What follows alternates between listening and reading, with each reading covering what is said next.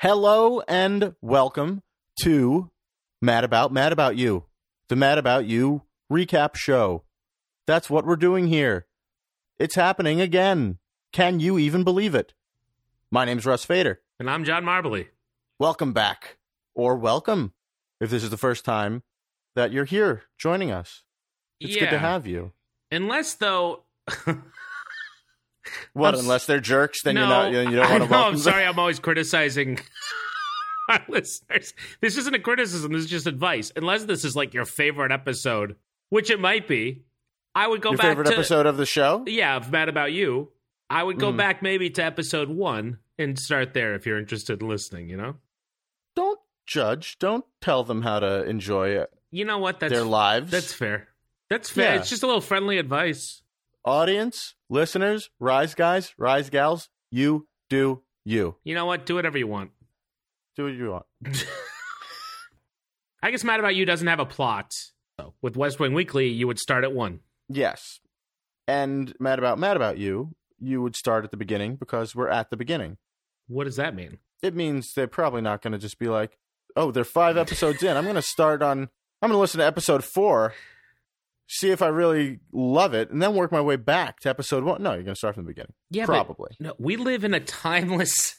Podcast exists beyond time. Do you understand what you're saying? Right. You're assuming this person's listening to the... I almost said watching. Listening to this the day it drops, but they could be listening... We could be talking to someone now who's listening to this after we've already recorded like the 100th episode of this podcast. They could be listening to this after we're dead.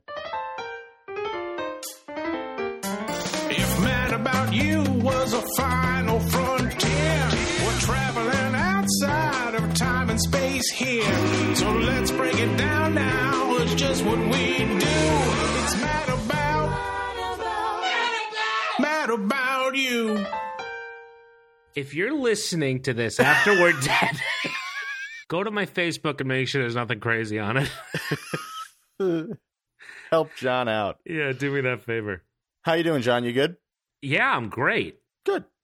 How are you? I'm also good. Good times, good week. And a good episode of Mad About You. Indeed. A very good one. One I think about also a lot. Yeah? Absolutely. We'll talk more about it in just a little bit. The episode title, we're on season 1, episode 6.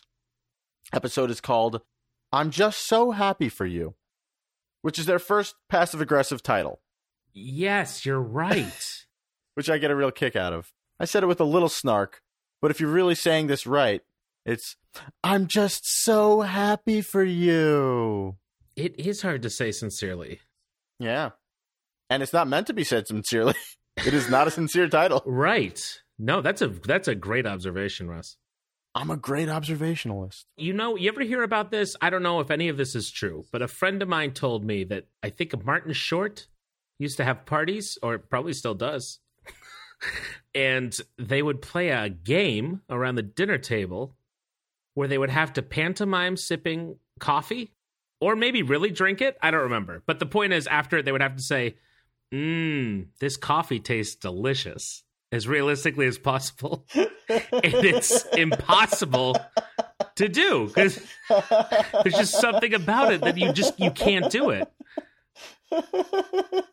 And it's very funny to watch people try to do it. But it's like phrase, the intention is locked, or like... I like that a lot. Yeah. It's almost like the language is driving the voice, you know what I mean? Yes. You're in the back seat when you start saying that thing. I love that game idea. Oh, yeah. Holy cow. I think it's Martin Short. I love the term a backseat phrase. A backseat? A backseat phrase. Explain it to me. A backseat phrase is a phrase wherein you only have so much control over how it comes off. Like, no matter how you say it or what spin you put on it, the meaning is pretty clear just from the words you're saying. Much like riding in the backseat. In that you have no control. Okay. I love it. You're a passenger on that sentence or phrase or word. A passenger phrase? No, a backseat phrase. Fine. Yeah, no. Fine. Make your own term. It's never going to take off, but fine. Well, listeners, tweet at us. Let us know which one you like more. Mm-hmm. Hashtag passengers. Team passengers. No, hashtag backseat, team backseat. Yeah, we're in a fight now. Oh, that's how you vote. Yeah, I don't care how you put your vote in. Just let us know. Oh, man. So this episode premiered on October 28th, 1992, yeah? Yes, it did. Wow, long time ago. Was there a TV guide? Review, blurb? There is always a TV guide blurb. This one is very short, too. Bravo. Okay. Whoever wrote these back in the day did a phenomenal job summarizing these episodes. We should try to get them on the show, and I'm not really kidding. I would love to talk to a TV guide recapper. Yeah. If really they cool. tried to do a recap podcast, it would take 2 seconds. Paul strikes out with his baseball film the same day Jamie scores a success. Nailed it. Bravo. What's brilliant is it's so simplistic, too. Like, it sounds so simple, but if I had to summarize this episode, I'd be sitting there all day. John, that's exactly what we're about to do. I guess it is. It would take me at least... it would take me at least an hour. Yeah. With a friend. Yeah. Yeah. We have a long show. Yeah, the TV guide every week would have been the size of the Encyclopedia Britannica.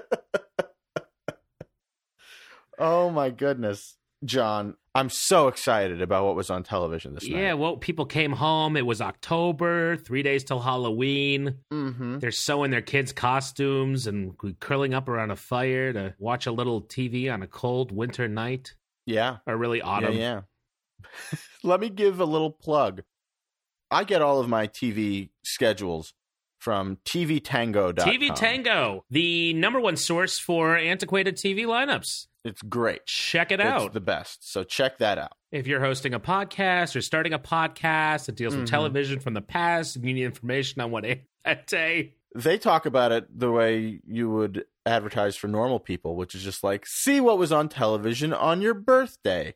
And it's just like, that's a practical thing that you could do. Or if you're a cop or a lawyer and you're trying to figure out the veracity of a witness's testimony, and one of their alibis is a television show, and you can check and see if they got the lineup wrong. Yeah. I would love to see somebody crack under the... I went to TVTango.com. You said you were watching Cheers. Let the record show. All right, I did it. Oh, man. Okay, so, holy moly. Speaking of cops, John. No. Well, look, no, whatever I'm about to say is not what you are making sounds about. Okay. It couldn't be. Great. Because at 8 o'clock on CBS, there was a show called The Hat Squad. That sounds familiar.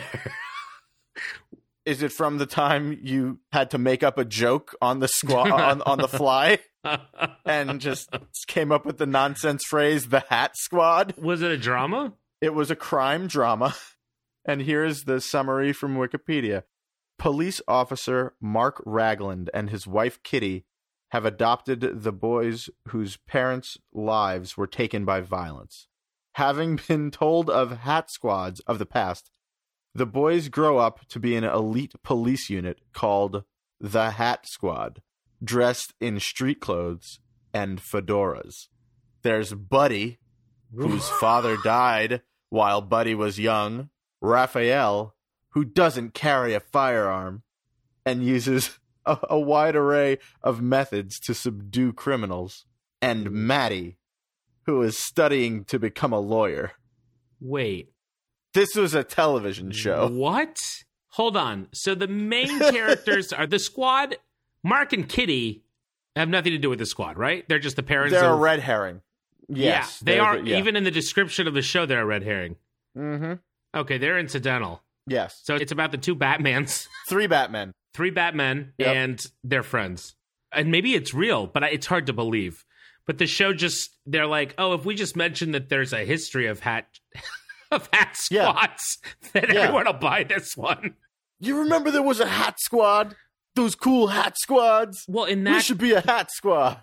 And in that description, it made me wonder if they were real. What do you think of when you think of a hat squad? My gut? Yeah. First thought? Mm-hmm. A small team of people, of like theater ushers who work like the coat and hat check. Who go searching for missing accessories. Is it a comedy? Oh, this is just a real life situation I was envisioning, not a show. It's a documentary. Yeah. Oh my God. See, mine is an animated feature Uh-huh. with anthropomorphic hats. Oh, sure. And there's a fez. And there's a 10-gallon hat. That's good. Oh, that's so... Honestly, Russ, that's actually a great idea. And there's a beret. And guess where she comes from? England. Come on. Brooklyn. Yeah. She's real snooty like that. Yeah, you got a French dame, a cowboy, and a Turk. It practically writes Yeah. itself. Yeah. And it might do a little bit better than the actual Hat Squad did, because that thing lasted one season and only 11 of the 13 filmed episodes aired. Where do they all hang? What do you mean? The hats. Because you don't find those hats together really very often. Hats are actually very segregated, even in a hat store. Is this going to become your cause? No, I got too many right now. Oh, man. Yeah, and that's created by the guy who did the A-Team and the Rockford Files, by the way. No kidding. Yeah. So he's really into squads. Really? Yeah, he's a real squad head. Yeah. Oh, my gosh. So you watch that at 8. You love it. 9 o'clock, Seinfeld. 9:30, Mad About You. 10 o'clock, NBC. This is Michael Bolton. What was that? Just a documentary or something? It's a feature. It's a concert film, I think. Okay. Very cool. Live? No. Probably live. Probably Really? Behind the scenes things. Yeah. What an event. Yeah, that's very fun. He's in the news again right now because he just came out on Netflix with. Yes. Is it called The Big Sexy Valentine's Day Show? Couldn't tell Something you what like it was that, called yeah. at all. Yeah. By Akiva from The Lonely Island and Scott Aukerman from Comedy Bang Bang. Oh, so it's funny. Directed it. It's funny, yes. And he's Gotcha, very gotcha. now he is very self-aware, but I was reading things from back then and they were just like, they asked him, "Hey, so you take some pretty intense criticism. Does that hurt?" And he's like, "Yeah, it hurts because, I think I'm pretty great at this, and there are a whole bunch of other schmoes who get up there and they just do whatever the hell they want. They suck, and they get all this stuff, and I get yelled at. And you know what? If they don't like what I do, they can just..." And then he, walks away. He literally says like Donald Trump. Yeah, you're not wrong. Oh. But wait, he was a joke always? No, I thought he was like... He was a mystery sex symbol, kind of. Oh, really? Moms thought he was cute. Well, moms were young women once. Yeah, but I'm not talking about, As we were young men. I'm not saying, yeah, but I'm now not... we're dad ages almost. No, not almost, buddy. Anyway, what were you going to say? Anyway. If my speech gets fuzzy, it's because there's a revolver in my mouth. Oh my So if you're gosh. listening to this after I'm dead, go to my Facebook. This is it. We said it could happen, and it's happening. Oh my Wait, gosh. sorry, what were you going to say, though? No, I was just going to read real quick from the Baltimore Sun. There was a feature article. Yeah, I did a lot of research on these guys. No, great. After that, I'll be reading from the Nebraska Picayune. So Hey. you go first. So here's what the dude said from the Baltimore Sun. Michael Bolton's hair has been compared to shredded wheat, and his singing style to that of a man held fast in the grip of a newly acquired hernia. Oh my gosh. When was that? Was from the 90s? That was from the 90s. That was from the review of this special. Oh man. I forgot to read the review of the Hat Squad, if you'd like to hear that. Oh, great. Yes. Entertainment Weekly, it began, "Years from now, the strapping young men who comprise the Hat Squad will look back and be grateful that their fedoras disguised half their faces. This lid-obsessed crime drama gives new meaning to the term over the top." That review is as corny as Yeah. the show sounds. You're not wrong. Not to mention the fact, I'm like, how are they wearing... The fedoras disguise half their faces? How are they wearing these fedoras? Very like Carmen Sandiego style. I guess so. Yeah. Or they had very narrow heads, too. Oh, man. Oh, to be in a Hat Squad, you need a narrow head. Everybody knows it. Wait, was there an Unsolved Mysteries? It sounds like NBC shook their night up because they got Michael Bolton instead of Law and Order. That's true. I'm not positive if there was an Unsolved Mysteries. I will look back into getting Unsolved Mysteries back into the swing of things next week. No, that's okay. If you want to make that a feature, we can make that a feature. No, I was just I curious. literally don't care. Yeah, Okay. I was curious. That is sort of a fun feature, though, isn't it? Reliving those mysteries. I don't disagree. Yeah. Tell you what, tweet at us Yeah. if you want it. Yeah, tweet whatever you want, actually. Yeah. You'll figure out what you want to talk about. You know what? Tweet at us if you think we should give up on this podcast and just start recapping the Hat Squad. Sounds like it won't take long. No. What'd you say, 15 episodes? 13, 11 aired. Oh, what if it was that 12th one that really would have saved the show? I'll bet it was. Where they get rid of their hats and just become normal The cops. Squad. Yeah. Or they run into a whole bunch of monsters and, well, you know how that ends up. No, what are you talking about? They turn up the Monster Squad. What's that? Oh, that's another podcast altogether. Great, fun horror movie from the early 90s, late 80s with a bunch of kids, and they team up with, or they have to avoid and then befriend, like, the Wolfman and Dracula and Creature from the Black Lagoon. Oh, yeah, I could see it. I bet a bunch of people love that movie. Oh, yeah. And they have to sacrifice a virgin, and they say virgin all the time, and I didn't know what a virgin was at the time. And I was, all right, because I was a kid. Right. I can't even say that's where I learned what a virgin was. It was just like, that's where I heard the word virgin and didn't understand it for 90 minutes. Yeah, and then many, many, many years later. It clicked. Yeah. Yeah. Yeah. I was talking with friends and When somebody you saw said, the 40-year-old virgin. yeah, somebody said she's a virgin. And I yelled out, oh, like Monster Squad. Really? No. And they were like, you're one too. You're right. That is such an old, like, we don't make those jokes anymore, I think, which is like great. I'm so sick of those. You remember? What kind of jokes? Maybe it's just teenage things and maybe they still make those jokes in teenage movies. I don't know. Like, I don't know what kind are of you joke you're talking virgin? about. Oh, what are you, a virgin? Yeah. Oh, he likes computers. He's a virgin. Yeah, I think that was a television thing and a movie thing. Yeah, so media? Yeah, but not like an actual people. Oh, Like, I no, don't absolutely. Yeah, pop culture thing. Although, But I'm glad and it's may- over. and maybe I'm wrong about this, and I hope I'm wrong about this. I probably shouldn't say anything at all.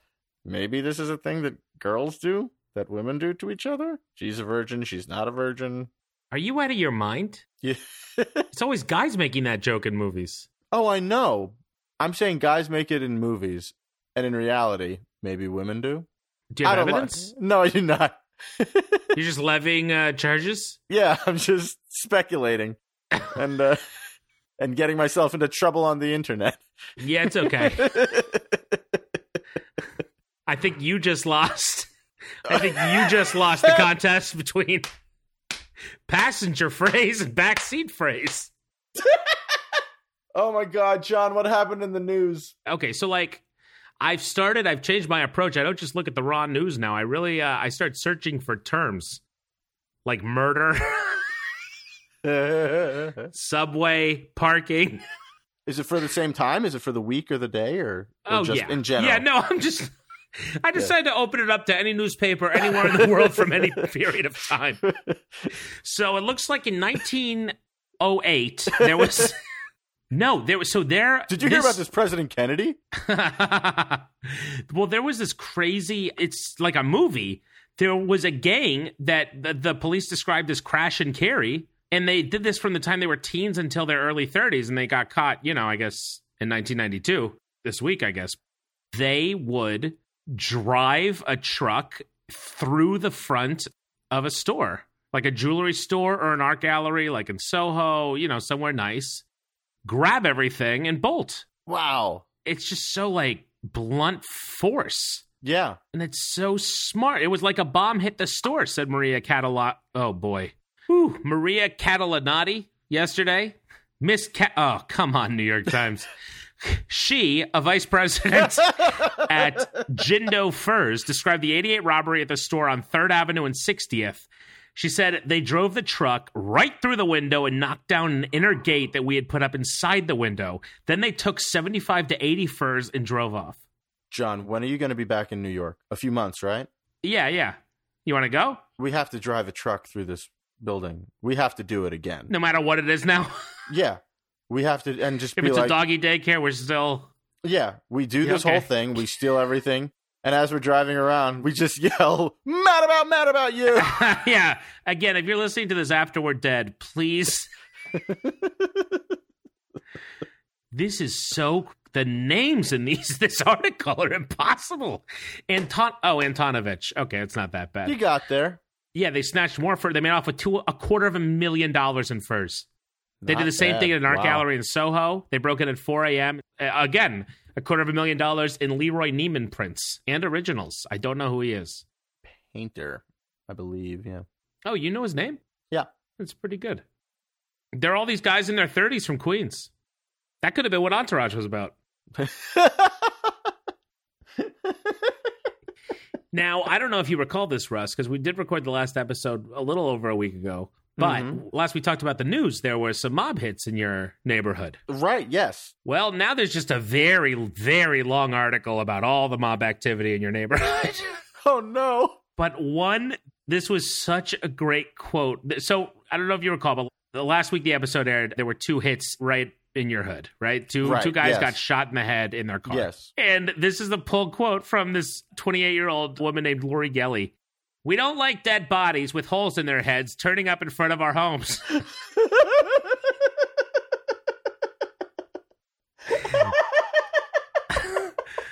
I think I get where she's coming from. We're New Yorkers. We take a strong, firm stance against such things. Yeah, I guess some issues are black and white. Oh, my God. She goes, but in a way, the mafia keeps the neighborhood safe. There aren't half as many burglaries here as in other places, so their presence is kind of good because they give a kind of fear to other people. I guess by putting holes in people's heads and dropping their bodies off in the middle of the road. John, you enunciated that whole thing all wrong. The first part is the caveat. Now, look, we don't like dead bodies with bullets in our heads. No, you know what, though? But you're right. You're right. I know. This is an example of a driver's seat phrase. Because as you saw, Russ and I both have very different driving styles with the same car, if you will. Oh, my God. But so the Colombo family's having turmoil, and there's so many. Most victims in the violence were low-ranking mobsters, but some have been innocent bystanders. Blah, blah, blah. Oh, no, this one's sad. Oh, she was injured, though. Thank God she didn't die. A 4-year-old girl. I'm sorry, everyone's waiting for me to read that to myself. Yeah, keep reading yourself. An 18-year-old cashier was gunned down behind the counter of, do you know any of these places? I wonder if they're still open in your hood. Wanna Bagel on 3rd Avenue in Bay Ridge? No. Well, their cashier was killed. What about the Venus 2 Diner on 4th Avenue? Ring a bell. Those are a little bit outside of my hood. Well, that's good. Still general, yeah. Their night manager was gunned down too.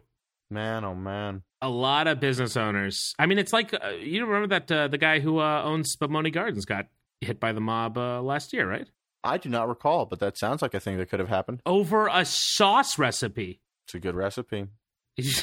Yeah, if you and their sauce, it's and unbelievable. John, it's a gravy recipe, all right? Only if you live in New Jersey. Turmoil in the Dickens campaign. What's going on? Yeah. That's something I've been searching because I think we all want to follow Mayoral. Go ahead. I forgot about that. Go ahead. So, what do they call him? Not the vice mayor, the deputy mayor. Mm-hmm. The deputy mayor. This name rang a bell, and I didn't know why. Do you recognize the name Randy Daniels? No. Okay. I asked you to repeat that because the phone got a little fuzzy, and I wasn't sure if you said Randy Daniels or Randy Danielson. John, I don't know anybody with either name, so I don't know why I asked you to clarify. Well, because maybe, yeah.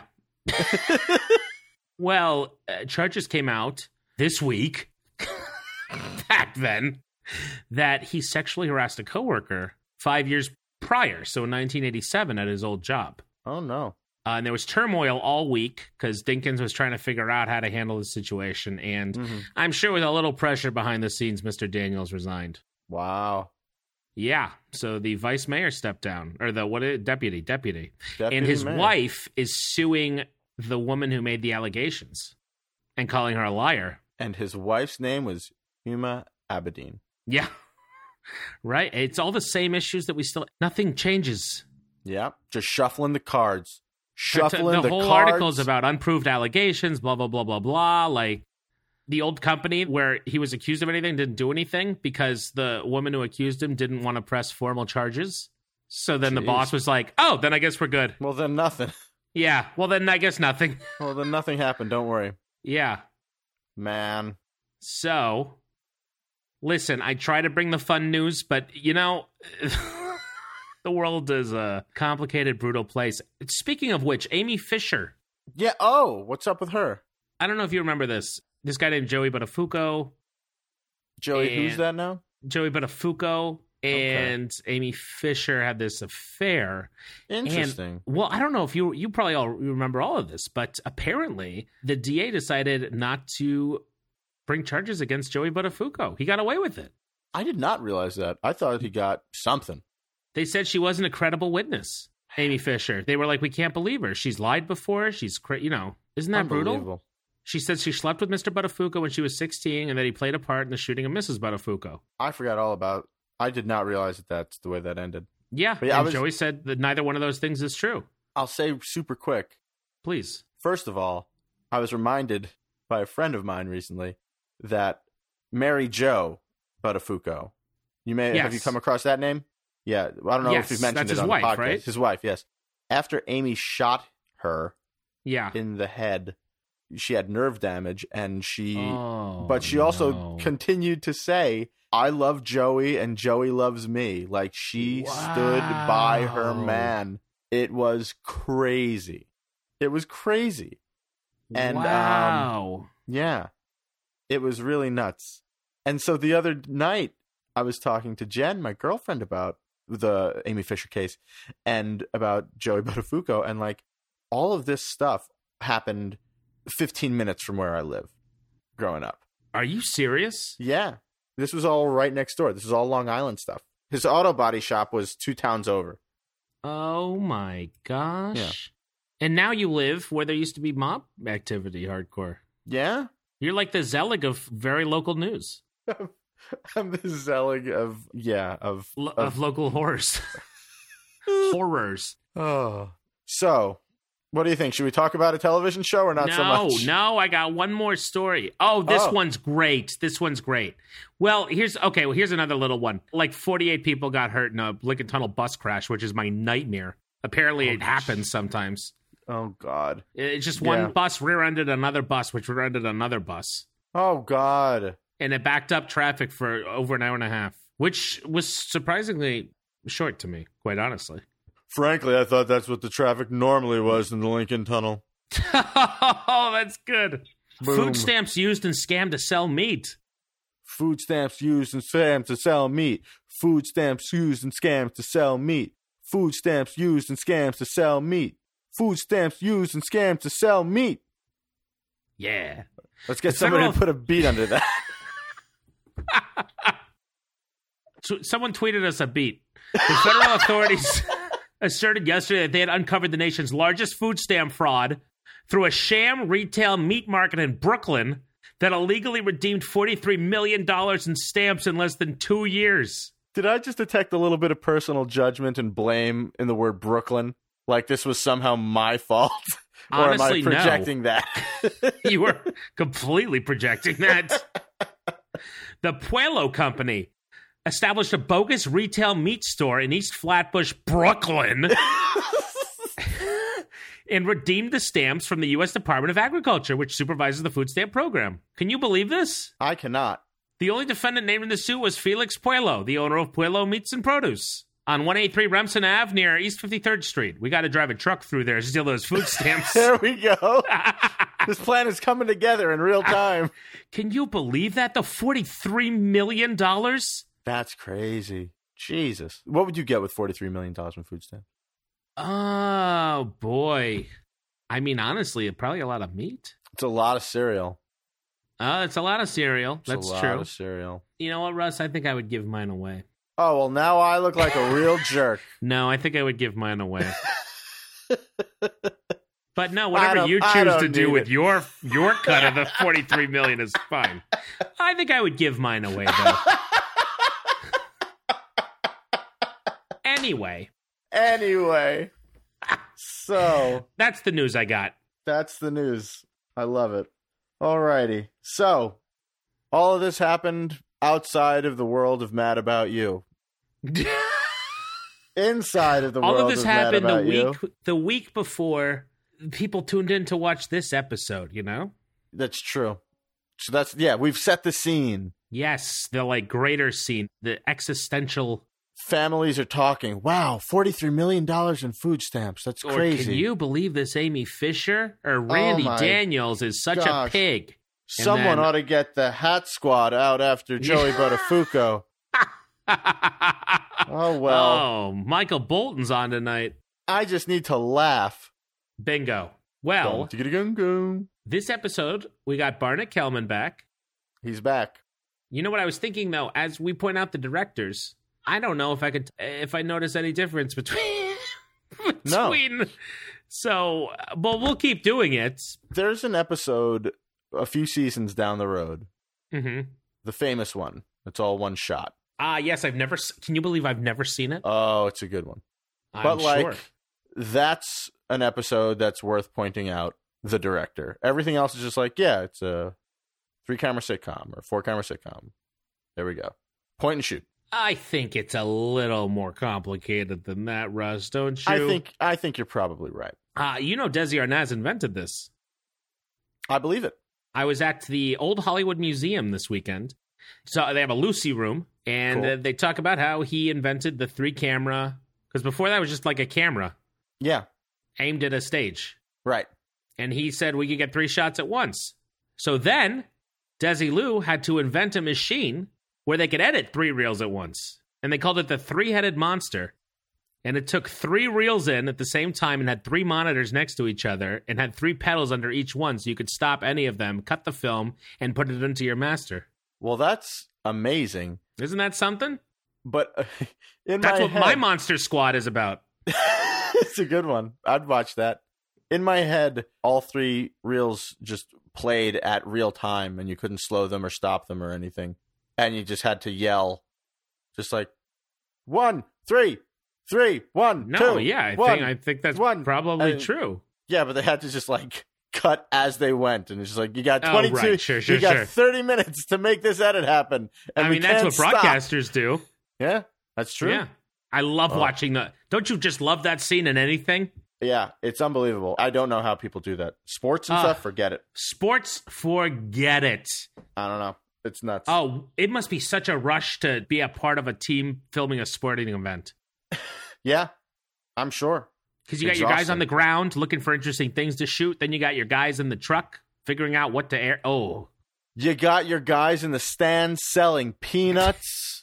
Speaking of... Oh, funny you should mention that. Speaking of. So this episode was written by Billy Grundfest, who is going to be with us for a long time. Great. And let's see how long we can go without making fun of his name. I guess not long. Okay, so this is a tricky name because it seems like easy to make fun of, but I can't think of one thing. Oh, I just like the idea of having a Grundfest, you know? What is that? If you don't know, buddy. He also wrote on a lot of Emmys. So, Oh, cool. yeah, if you all remember those. Yeah, so the cold open, they're in the living room. Mm-hmm. It's night. Jamie's working on her laptop. And Paul is just going on and on about the subject of his new documentary. So this guy was there. You know, in 1939, he was in the stands selling peanuts. On Lou Gehrig Day, he was there. I mean, that... You know Lou Gehrig, right? Gary Cooper, part of the Yankees. So this guy, Vacky. I mean, is that a name, right? Vacky. I never heard a name like that. He's been a peanut vendor in Yankee Stadium since he's 15. I mean, he's got stories that'll just kill you. She's trying to show her and she's not listening, but it's basically just sort of medium shots of this old guy talking about selling peanuts. He's been in a million things. This old guy, for those of you who don't know, is a brilliant character actor named Phil Leeds. Yeah, You Yeah. would recognize him in a second. for sure. What's your go-to memory of him? This is embarrassing, but I cannot think of one. I just know that I see him in everything all the time. Oh, mine is he was a judge on Ally McBeal. Who's your little friend? Excuse me? Your Honor, Ally McBeal's an associate at my firm. She a good lawyer? Very. Let me see your teeth. I beg your pardon? Hygiene is important to this court. Show me your teeth. Okay. Court course, and you owe me. Have him work out a schedule with probation. I'll see you later. Case dismissed. Next. Okay. I was not an Ally McBeal fan. Oh, you missed out, buddy. Yeah. I heard there was a dancing baby. In one episode, I think, or like two, maybe. It's so overblown, that baby. Senior year of high school, we used to rent Ally McBeal tapes because they were available and watch an episode in the English teacher's room. That was a really dorky club. What was it called? It didn't have a name. It was just five people casually. It was called Five People Casually Rent Ally McBeal and Watch One a Day. That's all. An Ally a day? Yeah. Very good. Keeps the lawsuit away. So here's what's interesting. So I pulled up his obituary, which we could post or something when this thing airs, because it is an interesting read. It's surprisingly short, though. But weirdly, it says, Mr. Leeds' rumpled face, quote, "I'm not pretty, but I'm warm and feisty," he told an interviewer, was a familiar one to television viewers. Indeed, in May, and this would be when he died in 1998, so 6 years after the show. Indeed, in May, he appeared in the final episodes of 4 television series on the same night. Wow. Ally McBeal, Ellen, Everybody Loves Raymond, and Murphy Brown. That's wild. Yeah. That dude worked. That's great. Yeah. He was also in the Army during, well, I guess obviously because everyone was back then, but during World War II, he entertained troops in the Pacific. Sure. He did stand-up for a long time at like the Vanguard and the Blue, all those Greenwich Village, Village clubs. That's so cool. And he died very alone. Oh. I've never seen this at the end of an obituary, but it really killed me. It's a lone sentence at the very bottom that just says, "No immediate family members survive." That's heartbreaking. Yeah, right? I mean, he lived to 82, which is, a nice long, not super long, but like quite long. He's in Ghost. I don't know if you remember that scene. Ghost is probably where I know him best from. Yeah. Shot, huh? That'll do it every time. Poor bastard. Hey, you may as well get used to it. You could be here for a long while.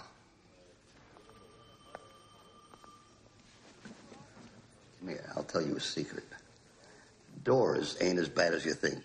Zips up. Ain't nothing at all. You'll see. You'll catch on. You guys look him up. He's so fun. And I sound like Paul. That's the thing. When I first saw this episode, God knows when, it was like, I could relate to Paul immediately. I was like, this is a great documentary. You'd watch that dude's face in a documentary? 100%. I'd probably flip it off, but I also don't know if I really would. I like the idea of it.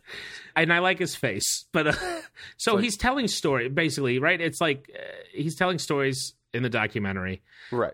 And Paul's sort of going on and on about how interesting and fascinating this guy is and just sharing little tidbits. Like 1960, ready for this? 1960, he and Yogi Berra went to see The Sound of Music together. I mean...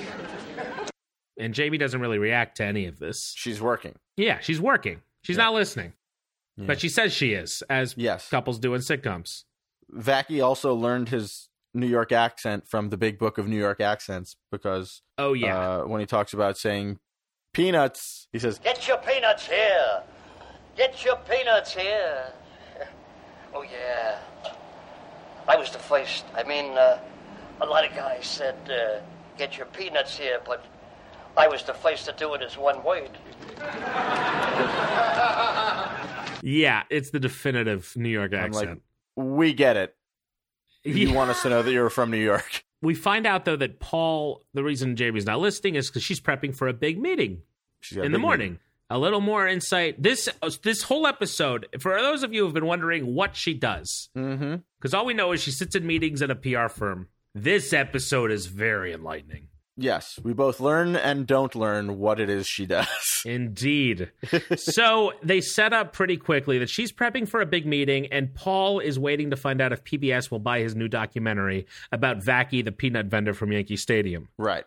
He's betting a lot on this thing. If you sell a doc to PBS, as we all know, it'll take you to a whole new level. Of course it will. Which makes sense. I guess that's like the marketplace for a documentarian who wants to go mainstream, right?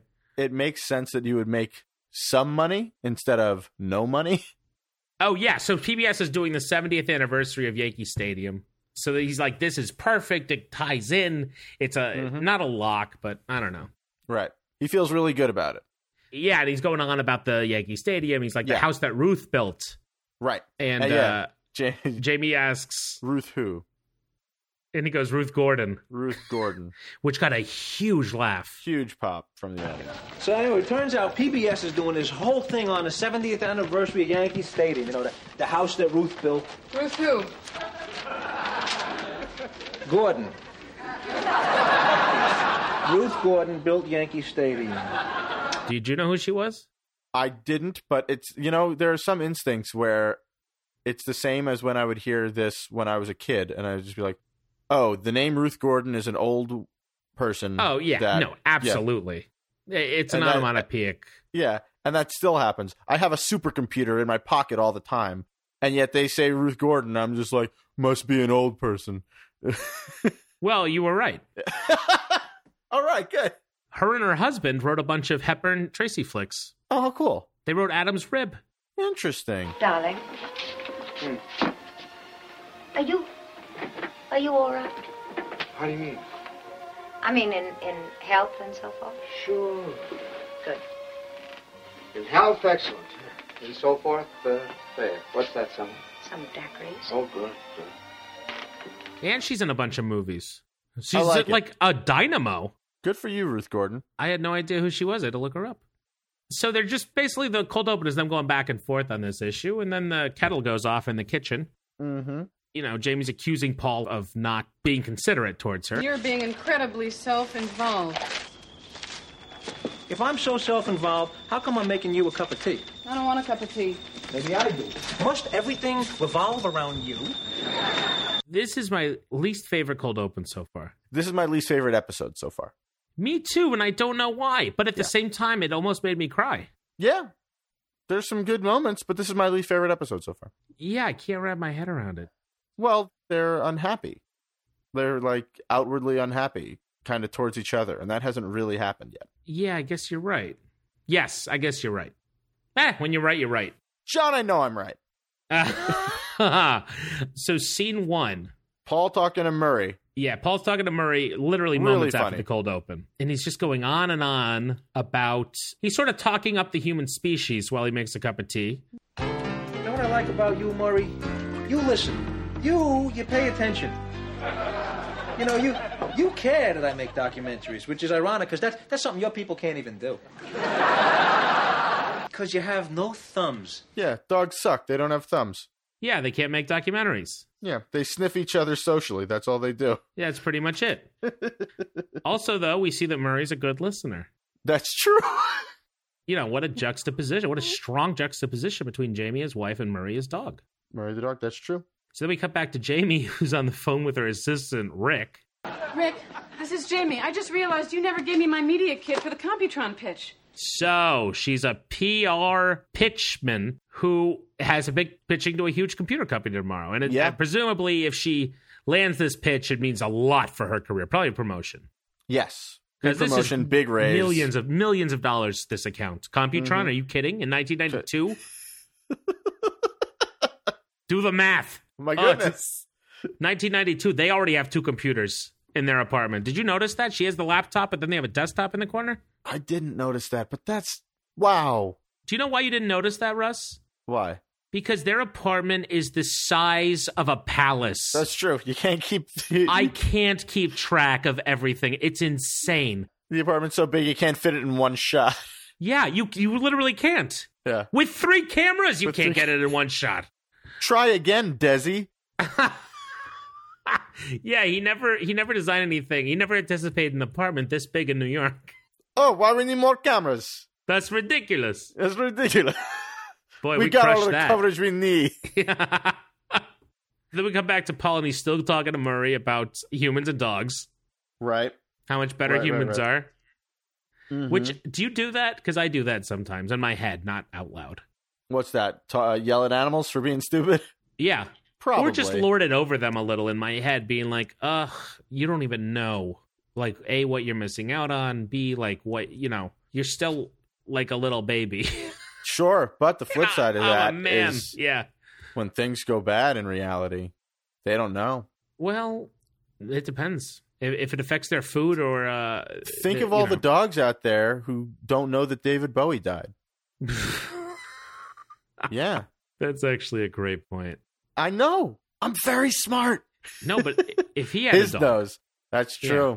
Star Dog. See, that's like Ruth Gordon, where it's like, I know that that's like a David Bowie joke, but I don't know what it is. Yeah, I should have gone with Doggy Stardust. There we go. Yeah. We'll fix it in post. Still, honestly, don't know if that's an album, a song, or a band. You know what? It is all three. Oh, are you serious? Yeah. There's an album, The Rise and Fall of Ziggy Stardust, in which he sings the song called Ziggy Stardust, which is a song about his alter ego, in which he performed as Ziggy Stardust. Oh, wow. I feel like I won. You won. You did it. Nailed it. So we cut back to Jamie from Paul talking to Murray, and now her phone calls escalated to her screaming at her assistant. I don't want to hear it, Rick. Just drag your disorganized butt out of bed and fax it to me right now. It must be late if he's asleep. Yeah, Jamie yells a lot in this episode. Yeah, we see work Jamie, who's a very assertive, tough, no nonsense. She gets it done. She's the boss. She's not bossy. She's the boss. Indeed. Love it. Paul comes out with 2 cups of tea. And she doesn't want it. Oh, no, wait. Before that, though, this is what I loved. Because this show really tries to follow Newton's third law of motion, Russ. Interesting. I would say they really love to strike a balance, I feel like, Like, so in the first scene, Paul's quizzing Jamie about what his documentary is about, right? Right. But at this moment, she calls him out on not knowing what she does. Right. It doesn't involve you directly. You're not interested. I'm not interested. How can you say that? Tell me the name of this account that I've been trying to nail for the last 3 months. What is this, a pop quiz? Tell me. Must I constantly prove my love to you? What? You have no idea what I do. Well, I don't know you're in public relations? Which means I do what? It means you relate. Publicly. You're an embarrassment to husbands everywhere. Oh, like you really know what I do? I do. Oh, no, you think you do. You set a budget, book the crew, scout locations, schedule edit time, rush a video master to your client moments before your deadline. Well, if I work so hard, what do you got to fight with me for? So she sort of has him, backed into a corner. So then she goes to make coffee, and the second she's out of the room, Paul gives Mark a call. Mm-hmm. And any phone call to Mark and Fran's house is one of my favorite things in the show. It's just the best. Because their household is so funny. I don't know if the word Fran in Richard Kind's voice fits so well. Mm-hmm. Fran! I'll bet you they knew they had Richard Kind, and then they were just like, so we've got a list of 20 potential names. I was thinking that too. Could you just yell all of these names? Or he was like telling a story, and someone named Fran was in it, and they were like, boom. Boom, there we go, yeah. But we cut to their apartment, and Fran is cutting their kid Ryan's hair. Mm-hmm. And Mark, at the kitchen counter, they have like an island or something. Right. And Mark has a Dirt Devil little handy vac, and he's vacuuming up the hair as she cuts it. Oh, my Which God. is so like, I can't, but also I get it, but ay. These two, like... And we meet their kid Ryan, right? Did we meet him before? We did not. I don't even know if we heard about him before. His name's Spencer Klein. To the point where when I saw the kid, I was just like, who the hell is that? I'll tell you. That Please. kid? Mm-hmm. Voice of Hey Arnold. Really? Indeed. Holy moly. Yeah. Good for you, kid. Football head. Get that Hey Arnold money. Oh, yeah. He's 30 now. He's probably loaded. I'll give him He's a call. that age. He is that age. Also, his pajamas in this scene are insane. There's a lot of costuming choices in this episode with which guess so, I yeah. take issue. So Mark, excited about his kid, I guess, puts him on the phone. Right. Immediately. So Paul has to deal with Ryan now. And Ryan's just going on and on. Bert and Ernie caught a mosquito. Mommy made cereal, which is so funny. Yeah. Oh, she's a real culinary master or something like that, Paul says. And then to top it all off, Mark asks Ryan to, quote, do your song. Do your song. Do your song. Do you know the Muffin Man? No song. Ryan, Ryan, I'll give you $1,000 to put your daddy on. Ryan, the Muffin Man's dead.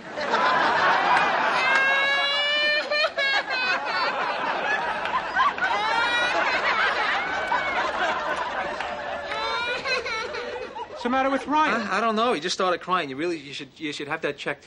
Listen, I got a quick question for you. When Fran had Jamie's job, what did she do? Same thing that Jamie does. Specifically. I don't know. I never asked her. Paul makes a kid cry, and then Paul puts it to Mark. Find out what Fran did. And he doesn't know either. So that's a new reveal, right? Yeah. Apparently, Fran had Jamie's job. Yes. So then I wondered, when did Fran leave? Did she leave like when she had Ryan? I'm not sure. I don't know either. Jamie was Fran's assistant. Right. And then I guess Jamie took Fran's job over. Yes. Much like Randy Daniels would have if he hadn't been a jerk. Randy Daniels or Randy Danielson? It doesn't matter. Doesn't matter. We also find, so she works at a firm called Farrar Gantz. Yes, I took note of that as well. Yeah. Fran! And don't tell her it's for me. But this is so out of the blue. She's going to be suspicious. You and Jamie having a fight? Because I know it's going to escalate, and then I'm going to get in trouble. You're not going to get in trouble. Just ask her. All right. Fran! Yes? Why does Jamie do it for our Gantz? Why? In case it ever comes up. The same thing I used to do. Same thing that Fran used to do. Everything that he knew would happen happens. Yes. And it's so satisfying. And it starts to build to a fight that we don't quite see. His delivery is so great where it's just like... Who are you talking to? Nobody. Is that Paul? No. Who is it? Paul. Yeah. Yeah, it's great. Then this part bothered me for some reason. Let me talk to Ryan. Ryan, I suggest you run away as soon as possible. Well, they needed a button for the scene. I guess they needed a button. Yeah, but it's like... Yeah. You know? Yeah. Just because the show's been so realistic so far. I agree. But I'll adjust. Yeah, because what's he going to say then? He's going to be like, good, I said that thing to you, kid. Okay, now could you put your dad back on the phone? Yeah, right. And then the kid goes and packs. Yeah. You're right, though. That button gets us to commercial. And when we come back, we are back at Paul Buckman's movies production studio, the size of Xanadu. Buckman Studios, or whatever the hell it is. Isn't that funny, Buckman too? Studios? Just, Well, we'll get to it. His assistant, Stacy, sort of seems to play that game a lot. That's true. So it's hard to say if that was real or not. That's true. But the second we come back from commercial, we see Paul at work, but he's on the phone with Rick now. Right. Trying to get him to tell him what Jamie does. Come on, Rick, you're my wife's assistant, so that makes you my assistant-in-law. Come on, work with me on this. You gotta know the name of the account. We learned it in the last scene, but I was like, wow, Jamie has an assistant. That's something. Yeah. She's already an executive, it sounds like, and now she has a chance to move even higher. She's a big, big deal over there. I probably shouldn't be telling you this, Russ, but I think she has partner written all over her. Oh, my goodness. If she plays her cards right. We'll see. We could be talking partner. Farrar, Gantz, and Buckman. Or Stumble. I don't know. Well, the finding out is all the fun. We also learned that Rick is enormous. What do you mean you can't release that kind of info? I'm gonna go up there. I'm gonna hit this guy. How big are you? Really? All right, Rick. Well, listen, thanks. So he must be like 6'6" or something. Yeah, which is also funny to picture an enormous assistant next to Helen Hunt. Yes. I don't think we ever get to see it. That's one of those subtextual jokes that really hits in your mind's eye. You can see it even though you don't see it. And then Art comes back in. Welcome back, Art. We all know what's coming out of his mouth. You know, that's the same mistake Orson Welles made with Rita Hayworth. He didn't take an interest. So now you're going to tell me you knew Orson Welles? As much as any man could. I remember saying to him, Orson, a marriage is more important than a montage. Rita's needy and she's getting restless. So what? So you know everything that your wife does at work, right? Well, I know enough to fake it. You don't even know that much. He's smart enough, rather, to say, I knew enough to fake knowledge about my wife's job. Yeah, right. Like, Which that's also made me funny. He talked about it in past tense. Like, it sounded like maybe he was a widower? Maybe. That's a thing that could happen, for sure. Yeah, I don't know. It sounded like a past tense kind of thing, sort of. I don't know if you know what happened. Well, I don't even know if I know what happened, but I found a New York Times article about Orson Welles and Rita Hayworth because a new biography of hers came out. No. Not recently at all. Almost 30 years ago. Oh, yeah? But the little spiel is, when he saw the famous Life pinup photograph of her, you know, she was a pinup girl from the 40s. He decided to marry her, and he married her in 43, and later directed her in a movie called The Lady from Shanghai. However, the real Hayworth's emotional needs made Welles uncomfortable, and he cheated on her regularly with prostitutes and with other actresses, including Judy Garland. What a good dude. Yeah, great guy. I love him. Oh, man. I mean, that's so messed up, just in general. And also, I love the ego of people where it's just like, I saw a picture of her and decided to marry her. Sure, right. Well, I mean, that's the distilled biography version. Sure, but then he did, so it's okay. It's not like he decided to marry her, but then went about living his normal life like everybody else who wants to marry a superstar. No, he did that. That is true. Oh, man. You want to cue up the end of the film? Oh, no. Just one more time, for fun. Humor me. George Steinbrenner. Bless his heart. For my 50th anniversary with the New York Yankees, he gave me this brand new Toyota Camry there. It's standing right over there. You see the license plate? Nuts. 1. What a guy. I still say we should have cut it. I mean, why should we spread rumors that George Steinbrenner's a nice guy? Was Steinbrenner, because you're a baseball guy.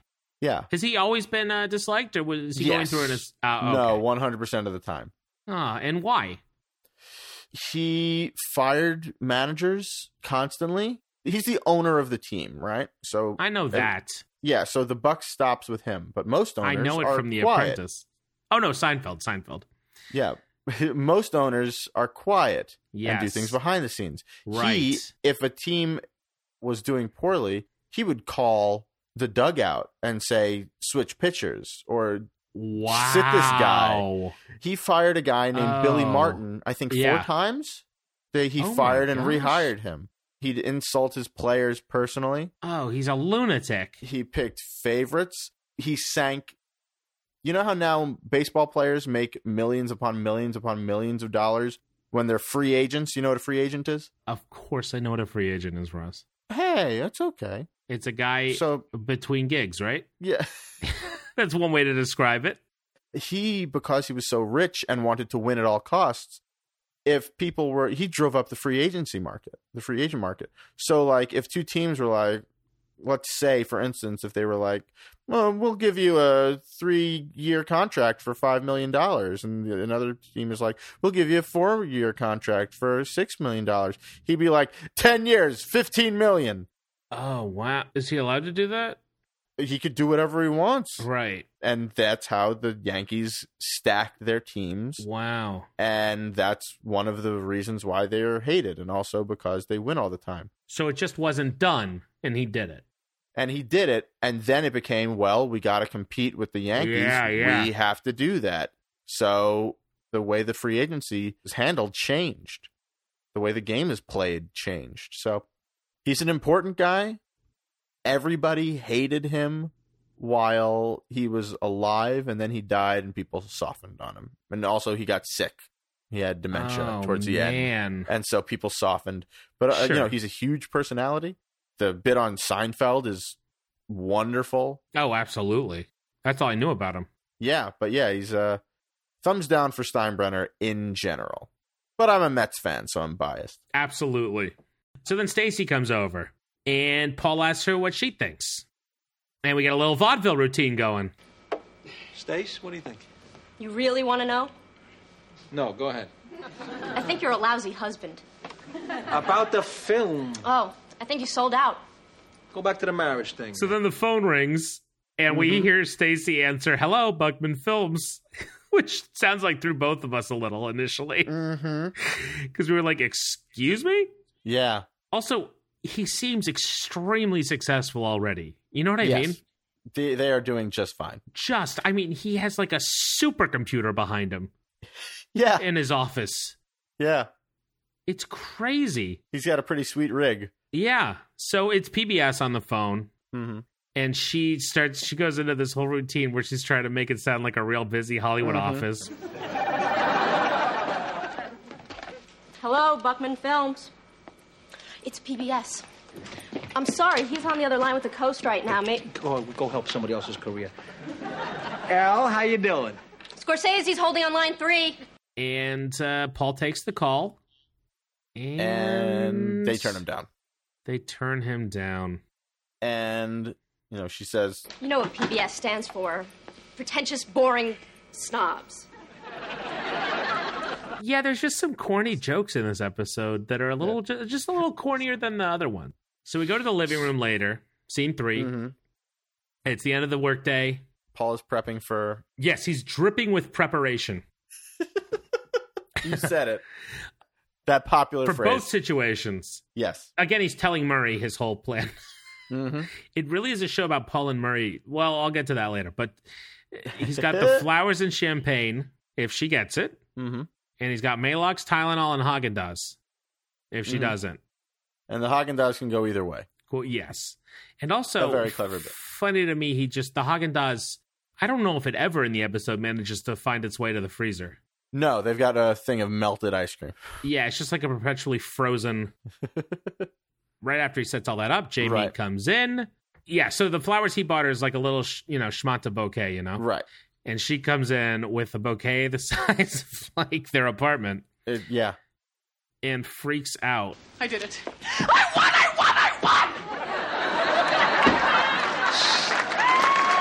So, did you get the account? It's like in my mental web internet. Like this is a GIF that's floating around a lot. Yeah. Of her coming in and going, I won. Not for me. I don't know why, but somehow I was maybe it was because it got repeated so many times. I mean, yeah, that could be. I mean, it is a little harsh. Yes. So she comes in, he comes over to her, and obviously she got it. He congratulates her and gives her his little bouquet. Right. And she thanks him. Oh, it's perfect. Yeah, and it's like literally 1/20th of the size of her bouquet. But he's got this great little mopey quality. Yeah. Where it's he's like... Just kind of sad. Yeah, he's just kind of sad. Mm-hmm. And she asks how his day was, obviously asking about PBS. All right, enough about me. I won! Okay, how was your day? I had a really nice Reuben sandwich for lunch. Lean, very lean. Did you hear from PBS? Yeah, they passed. Well, let me tell you about this Reuben. I'm sorry. Hey, it happened. So you pulled it off. That's so great. Tell me everything. Oh, it's just an account. Really, tell me about your Reuben. She doesn't want to be too happy, and he doesn't want to be too sad. Yeah. They're both considering the other person. Right. It's coming from a nice place. Yes. But it ends up getting them in trouble. Well, yes. I'd like to think that if Fran and Mark didn't show up exactly when they did in that next moment, they would have had an additional 5-sentence exchange and gotten it all out there. He would have been interesting. He would have been like, it stinks. I'm really happy for you. I'm just kind of sad. And she's like, I'm sorry you're sad. I get it. That stinks. I understand that you're sad. I'm really happy. And he would have been like, I'm happy for you. And they would have hugged, and then everything would have been fine. That is true. What happens next it magnifies both of their situations. Mm-hmm. Because Mark and Fran show up. And they have a loud off with Jamie. Yes. Now 3 people are freaking out about how she won. Mm-hmm. And Mark... in this line is it's one of those moments where I'm like, I don't even know where Richard Kind ends and Mark Devenau begins. Because he just, in the middle of the chaos, screams.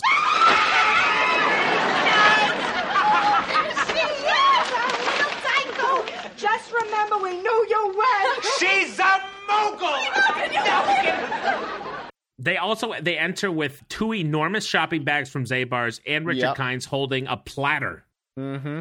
They brought a lot of food. They brought a lot of food. They're having a party. Yes. So they come in, and Fran starts setting up on the kitchen table, and Mark goes on a little excited, celebratory rant. I am so proud of you! This is so fantastic! I mean, the thing is that Fran spent 3 years trying to land that account. 3 years and nothing. And then, boom!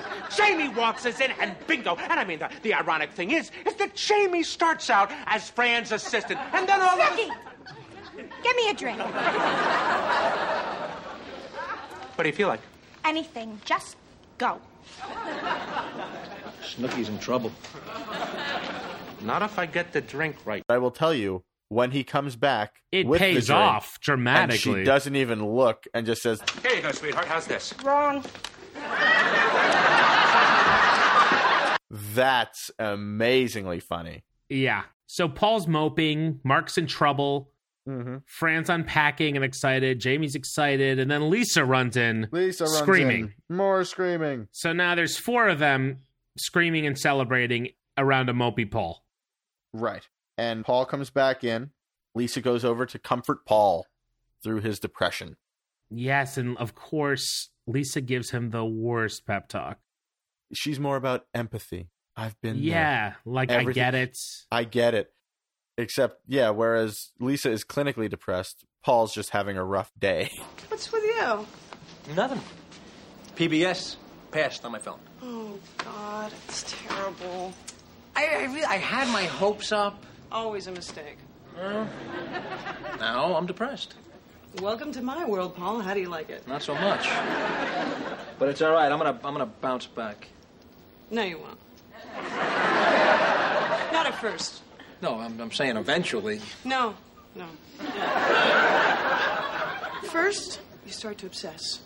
Okay? And then the more you obsess, the more you relive it until one day you wake up, you realize you haven't been out of bed in a month. Oh, God. I have so much pain inside me that I can cry at will.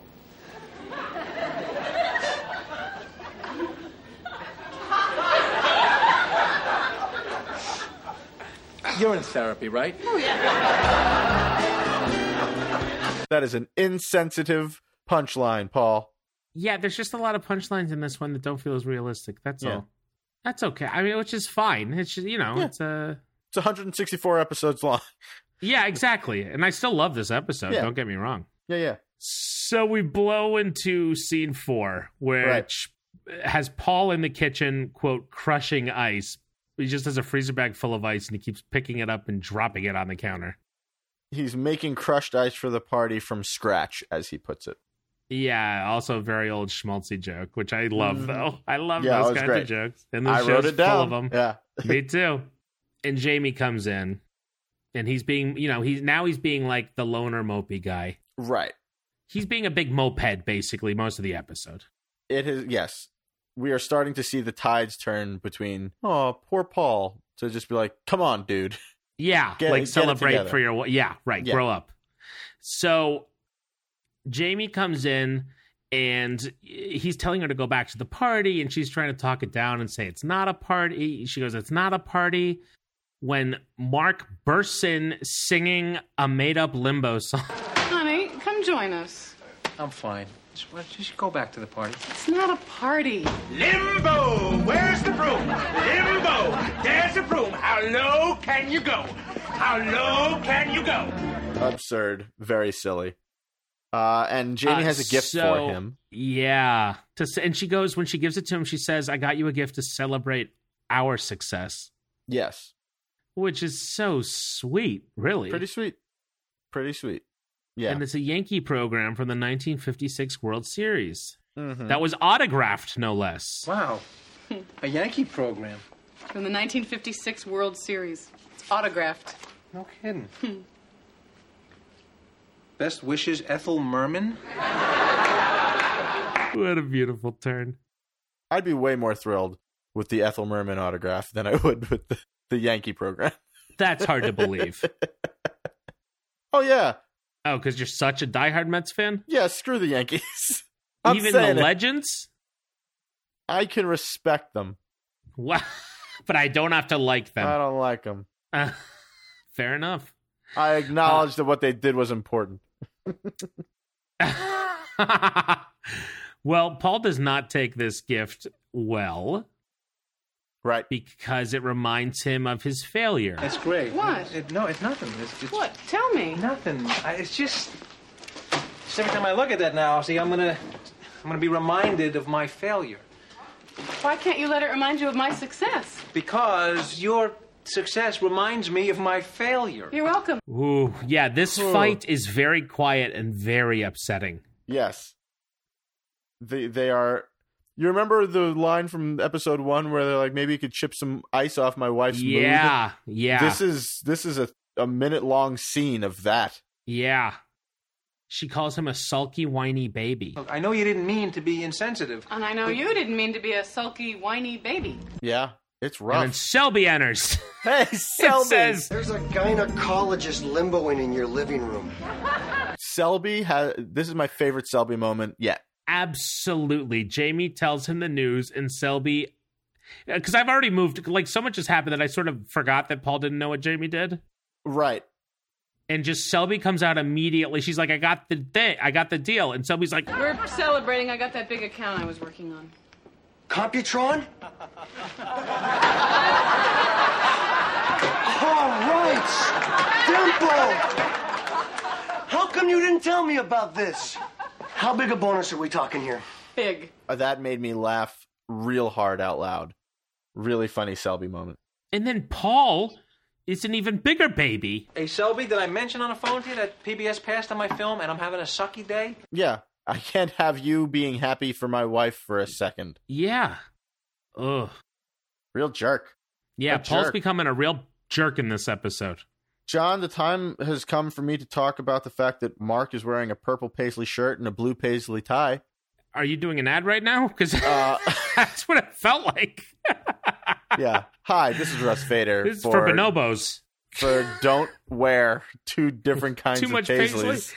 Yeah, he is. I thought it looked kind of good, weirdly. You thought wrong. Absolutely. It is the craziest thing. You know, they say don't clash prints. Don't mix prints. Yes, and clashing prints is very... This is that a lot. Yeah, you're playing with fire when you clash prints. Experts can clash prints. And Richard Kind is no expert. Like Carson from Queer Eye can clash prints. Absolutely. Also, great up-to-date reference. Thank you. That's my go-to fashion reference. From 2003. Yeah, so he's wearing paisley. It's later that night. We're in the living room, and the party's in full swing. Mm-hmm. The girls and Selby are sitting around the coffee table, drinking and eating cheese and talking. Right.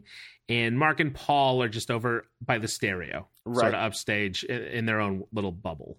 And Paul says at one point, he says, you know, Mark, you're my only friend. You know, Mark, you're my only friend. Really? Want to have lunch tomorrow? I had a big Reuben sandwich today, and I'm going to savor that for a while. I understand.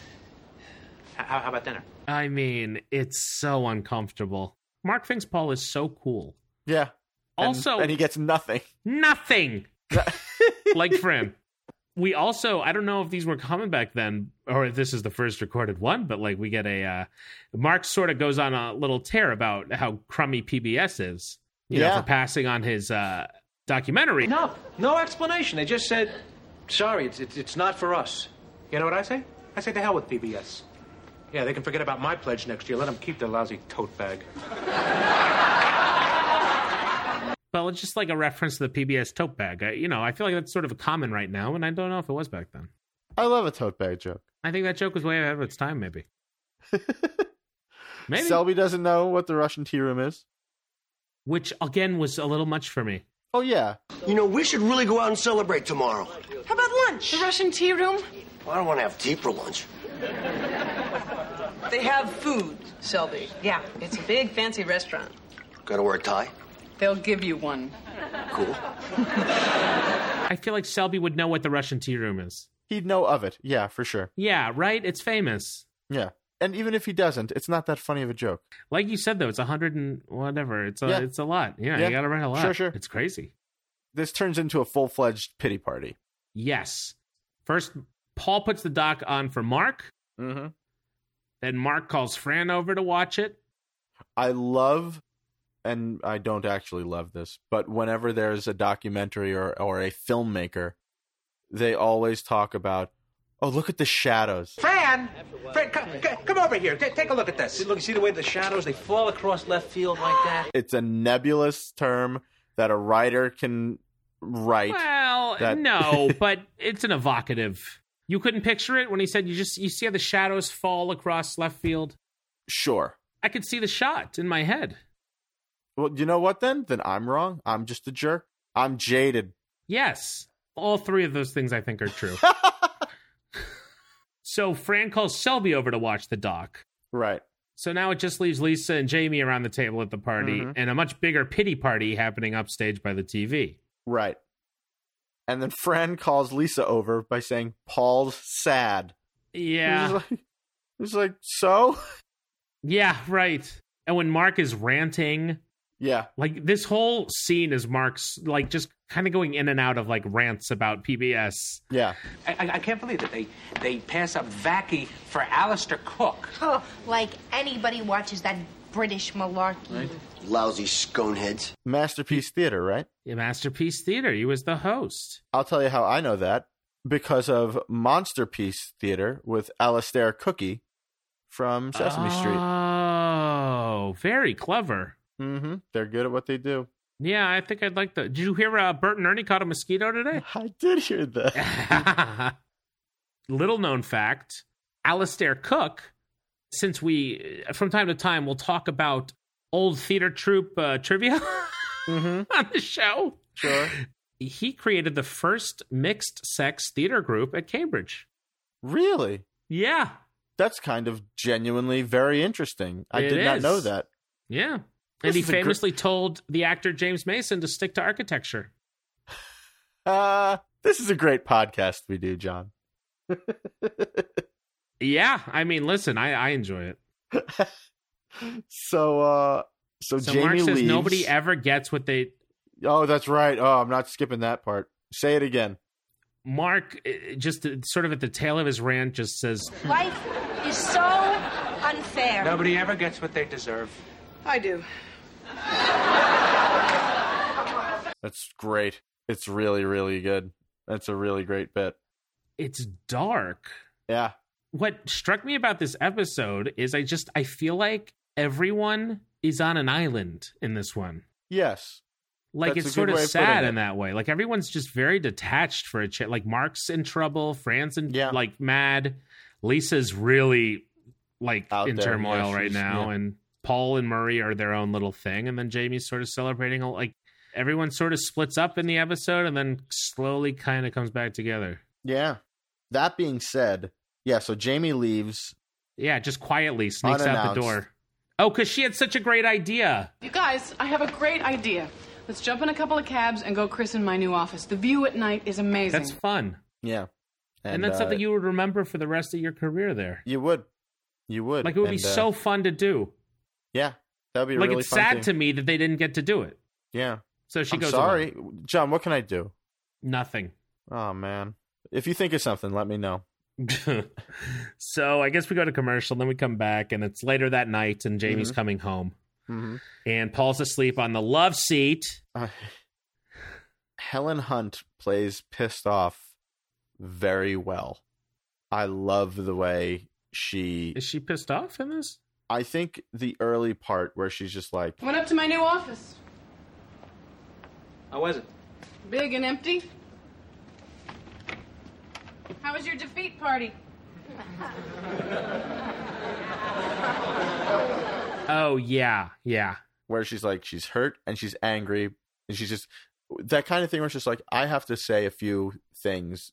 Yeah. And it's so understated, too. I have to get a few things off my chest. Right. So that you know that I am mad, but I also don't want to make this a big thing and hurt you. Right. Yeah. But I want you to know I'm here. Yeah, she's like an emotional surgeon. Yes. And Selby left. Selby's gone. Fran lectured.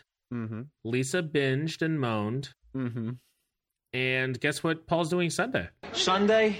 Ask me what I'm doing. I have to play golf with Mark and 2 obstetricians. See? God punished you. He always has Sunday plans. Yeah. In Sophie's Choice, it was the Jets game. He's a popular guy. He's got stuff to do. Yeah, he's a popular guy. He's got a lot of good friends. So Paul starts apologizing, yeah. Yeah, but like really apologizing. Yeah. And he's like, you should have just left me. Yeah. Like, I wouldn't have come back today. He gets it, that this was a big deal for her and that he moped his way through it. It's all right. I deserved it. I was unsupportive and selfish and... You reward this kind of behavior? What do you think I was doing all day? Sitting in my office wondering if PBS was going to buy your Peanut movie? Yeah, it's not the same, no. I mean, if I were you, I wouldn't have come back tonight. Oh, come on. I'm serious. You should have just left me. Stop it. I mean, I took a glorious day in your life and I shattered it. Yes, you did. I mean, that's worse than if I were having an affair. To me, it's not. But one thing that I noted that they did in this was he was kind of ranting and beating himself up, and she shuts him up with a kiss. Yeah. Which felt like the pilot, where she's panicking. Yep, that's exactly what I was going to say. She's panicking. And exactly. Really nice. They love shutting each other up with kisses. They apologize believably on this show. So believably that I felt it and it made me a little uncomfortable. Like, those were some of the most sincere... Those were more sincere apologies than, like, I've seen in real life. Yeah. Their writers do a really good job. But, like, I feel like they come up with the next to last lines of the episode first and then write backwards. What a great question for an interview. Yeah, so here you get... You know, when I was single, I got to be happy whenever I was happy. And I guess now I only get to be happy during that subset of times when you're happy, too. I'm always happy with you. Even when I'm miserable. Yes. I feel like they could have written that and then been like, so what episode is that? What happens? Right. Once they get through all the apologies, Jamie does the, like, perfect little... She ties up the argument with a bow and asks to see his film. Right. Very cute. Ugh. And then they... I wish that the episode ended there. Oh, you hate the button, don't you? I was on the fence. Here's what I would have loved.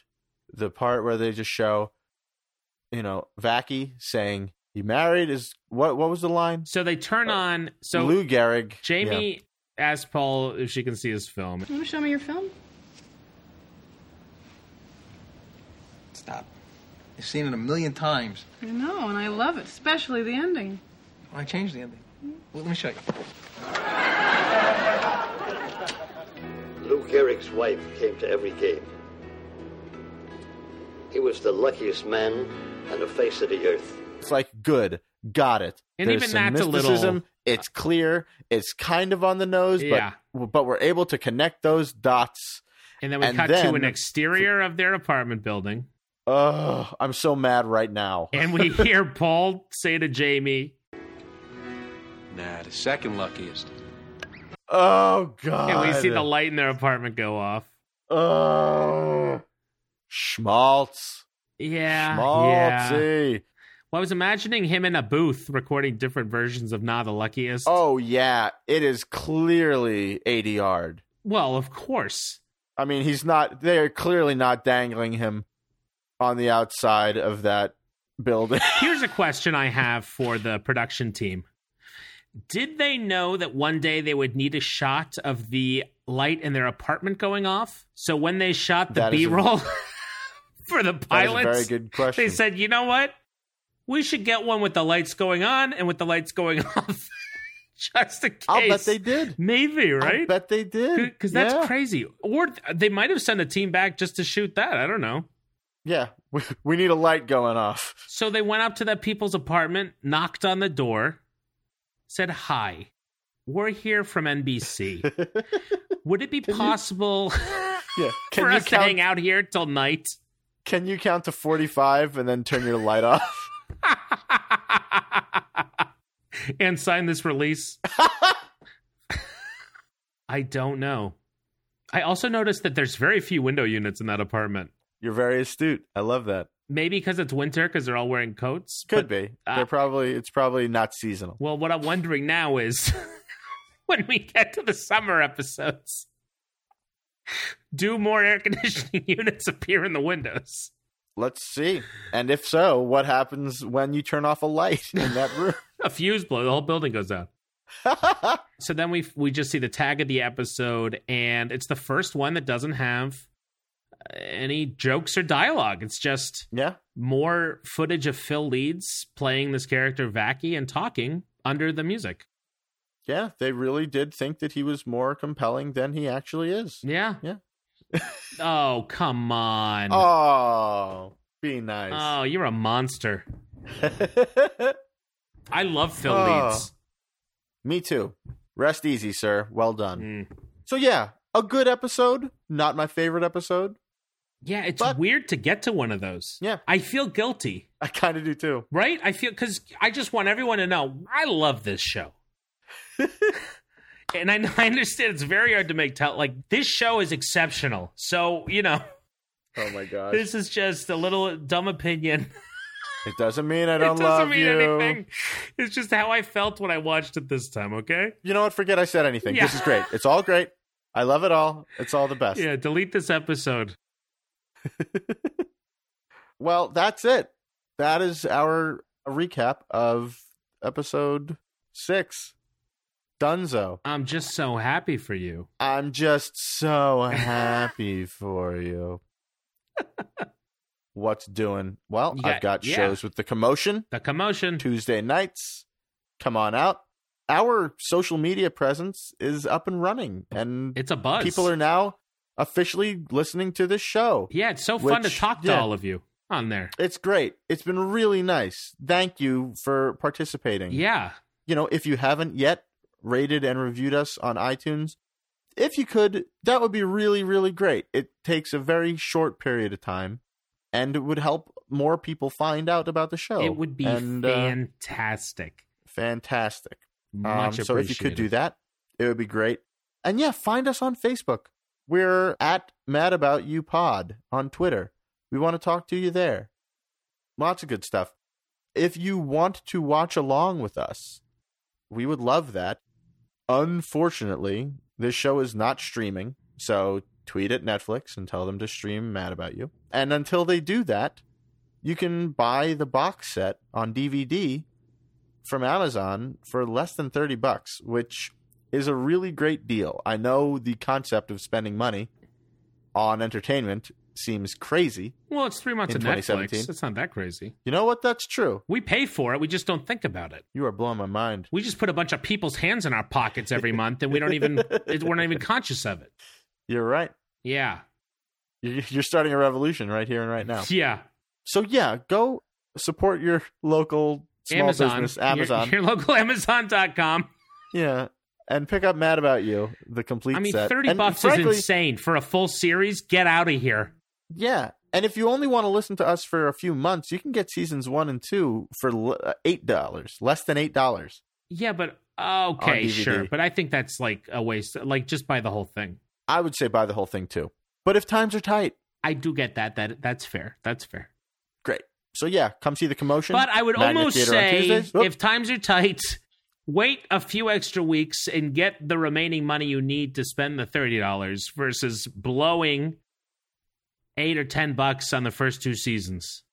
John, I'm not going to tell these people how to spend or save their money.